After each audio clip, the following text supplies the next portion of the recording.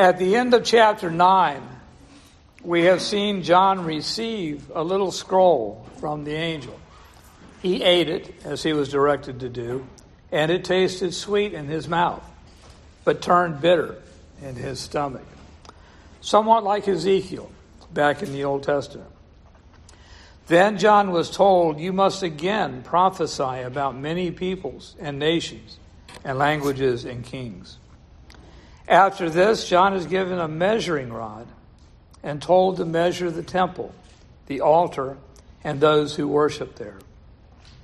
Now, there are a lot of writings, both Old Testament and extra-biblical, that talk about measuring the temple and Jerusalem. One Old Testament passage is Zechariah 2, verses 1 to 5. The prophet writes, "And I lifted my eyes and saw, and behold, a man with a measuring line in his hand. Then I said, 'Where are you going?' And he said to me, 'To measure Jerusalem, to see what is its width and what is its length.' And behold, the angel who talked with me came forward, and another angel came forward to meet him and said to him, 'Run, say to that young man, Jerusalem shall be inhabited as a village without walls, because of the multitude of people and livestock in it. And I will be to her a wall of fire all around, declares the Lord, and I will be the glory in her midst.'" As in John 11, there's no actual measuring recorded here in Zechariah.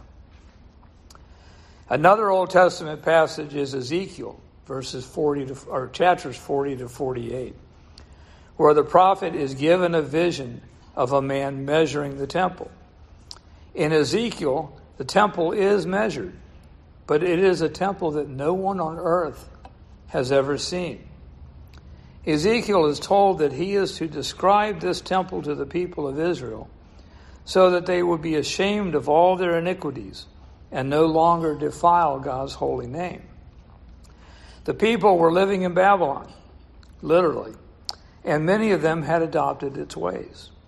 The measuring of this temple provided a way for God's people to know the holy standards for them and to help them be people fit for God's presence in their midst.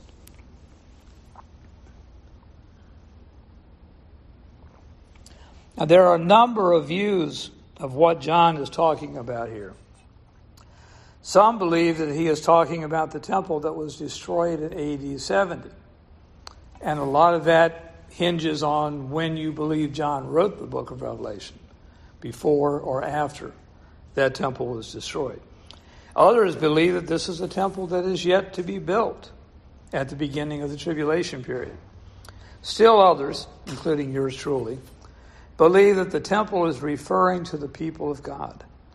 In Ezekiel, the temple was not a physical temple. That had already been destroyed. If John wrote Revelation after AD 70, there was no physical temple to measure. I don't believe that John is writing about a temple to be built before the tribulation. Both Peter and Paul state that the body of Christ, believers, are the temple of God. Now, some would object that a temple is necessary in the tribulation for Israel to renew the sacrifices and by that be brought to faith in the Messiah. Well, my question would be, why? Jews before AD 70 came to Christ the same way that those after AD 70 did, through hearing that Jesus of Nazareth was the fulfillment of all their prophecies. He was the Messiah. If Jews today come to faith in Christ, it is without any sacrifices being made in a physical temple. The book of Hebrews states that Christ's death on the cross is sufficient for us and that there is no need for sacrifices. That's basically the point of the book, that Christ is better than the old covenant and its system.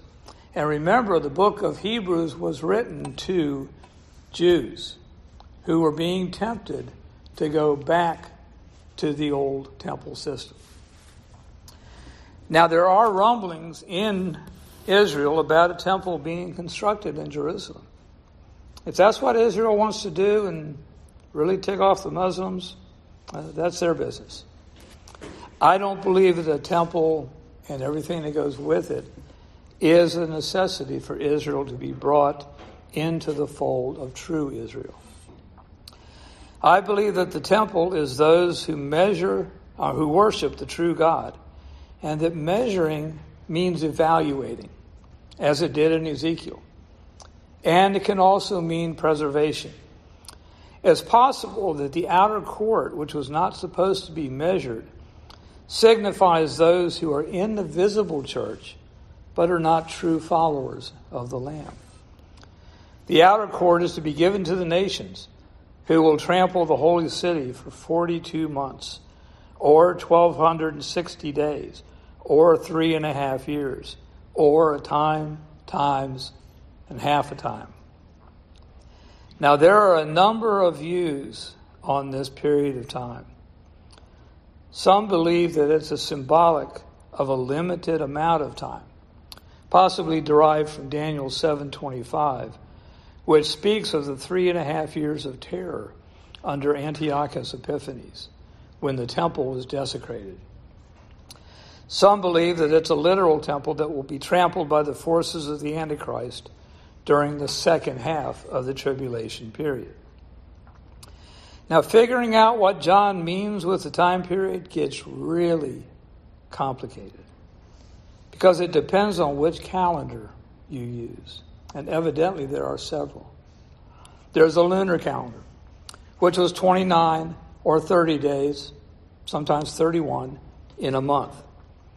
The Jews who used to keep this calendar had to add a month every once in a while.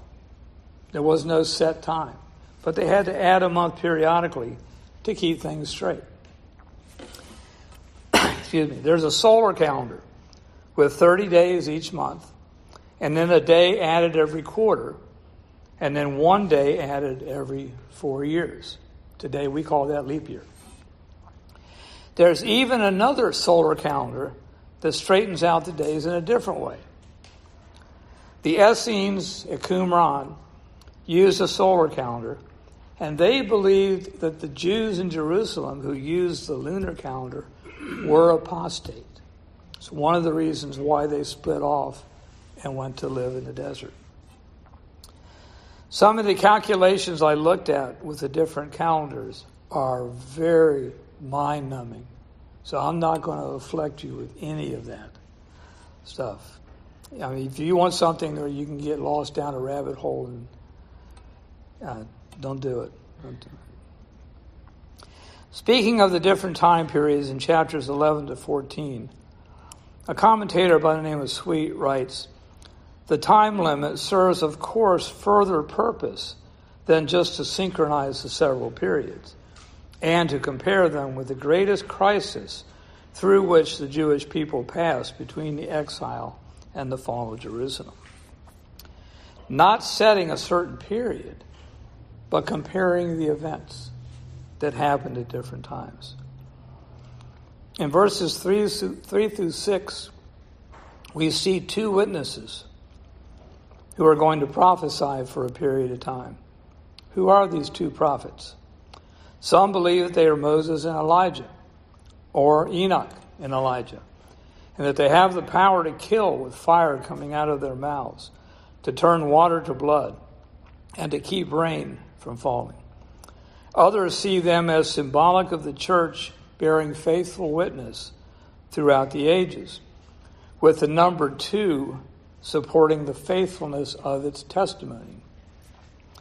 In John 8:17, Matthew 18:16, Deuteronomy 17:6, and 19:15 all speak of the testimony of 2 as true. The witnesses are clothed in sackcloth as they preach repentance.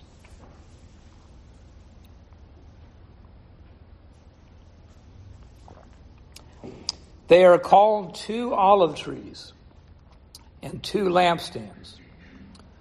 This harkens back to Zechariah 4. Zechariah is told that the two olive trees are, in the Hebrew, the sons of oil, who stand by the Lord of the whole earth. The lampstands and the olive trees in Zechariah's vision are the ministries of Zerubbabel, the leader of the people, and Joshua, the faithful priest.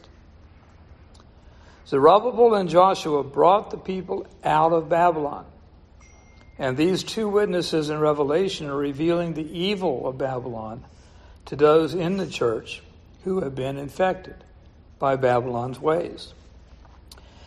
Now, the witnesses have powers that are reminiscent of Moses and Elijah.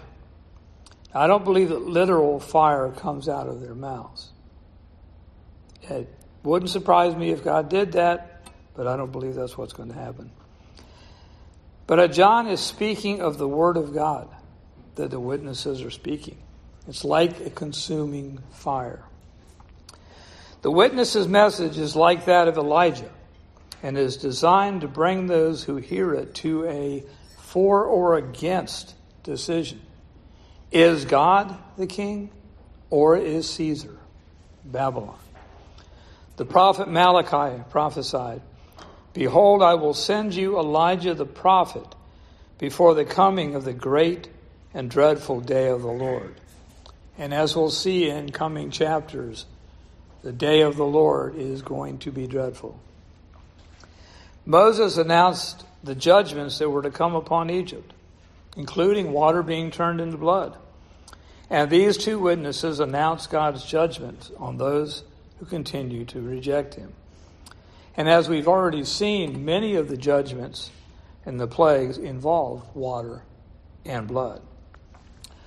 Just as Pharaoh and Ahab were incensed with the pronouncements of Moses and Elijah, so too will Babylon be beside itself at the message of the witnesses.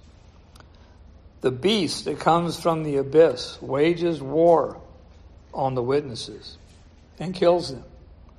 Now, abyss could be translated sea. I saw in some translations the beast that came from the sea, because the sea was seen as an abyss. One of the reasons why the disciples were so scared to death when they were in storms on the Sea of Galilee, because they were on the abyss. It's a place of chaos. There's been a lot of ink spilled to try to figure out what this beast is. Well, I believe that this first beast is power. In this case, the military power of Rome in John's day, or any of the other empires that have tried to throw their weight around in order to get their way. In God's providence, the witnesses are killed when they finish their testimony.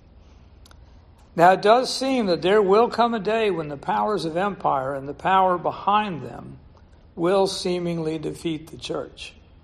Whether that will be in our day or in the future, we sure don't know. It could also be speaking of times throughout history when it seemed as if the church was finished.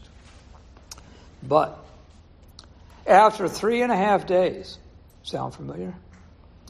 Long enough for folks to think that they are quite dead and gone, the witnesses are raised to life and ascend to heaven. Within the hour, there is a great earthquake. 1/10 of the city is destroyed, and 7,000 people are killed. Might ask, well, why not the whole city? Why not everybody being killed? Well, even in the midst of this great judgment, God is still showing mercy. These people who are left alive give God glory. I don't believe that you can truly give God glory unless you have become one of his.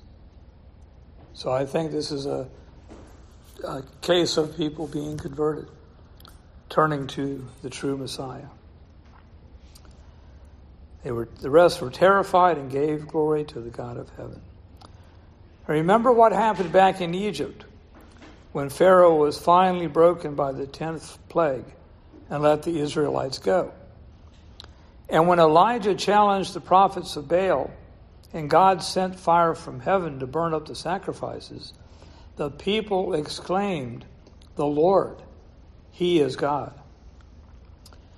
In chapter 5 of Revelation, John hears about the Lion of the tribe of Judah who has conquered.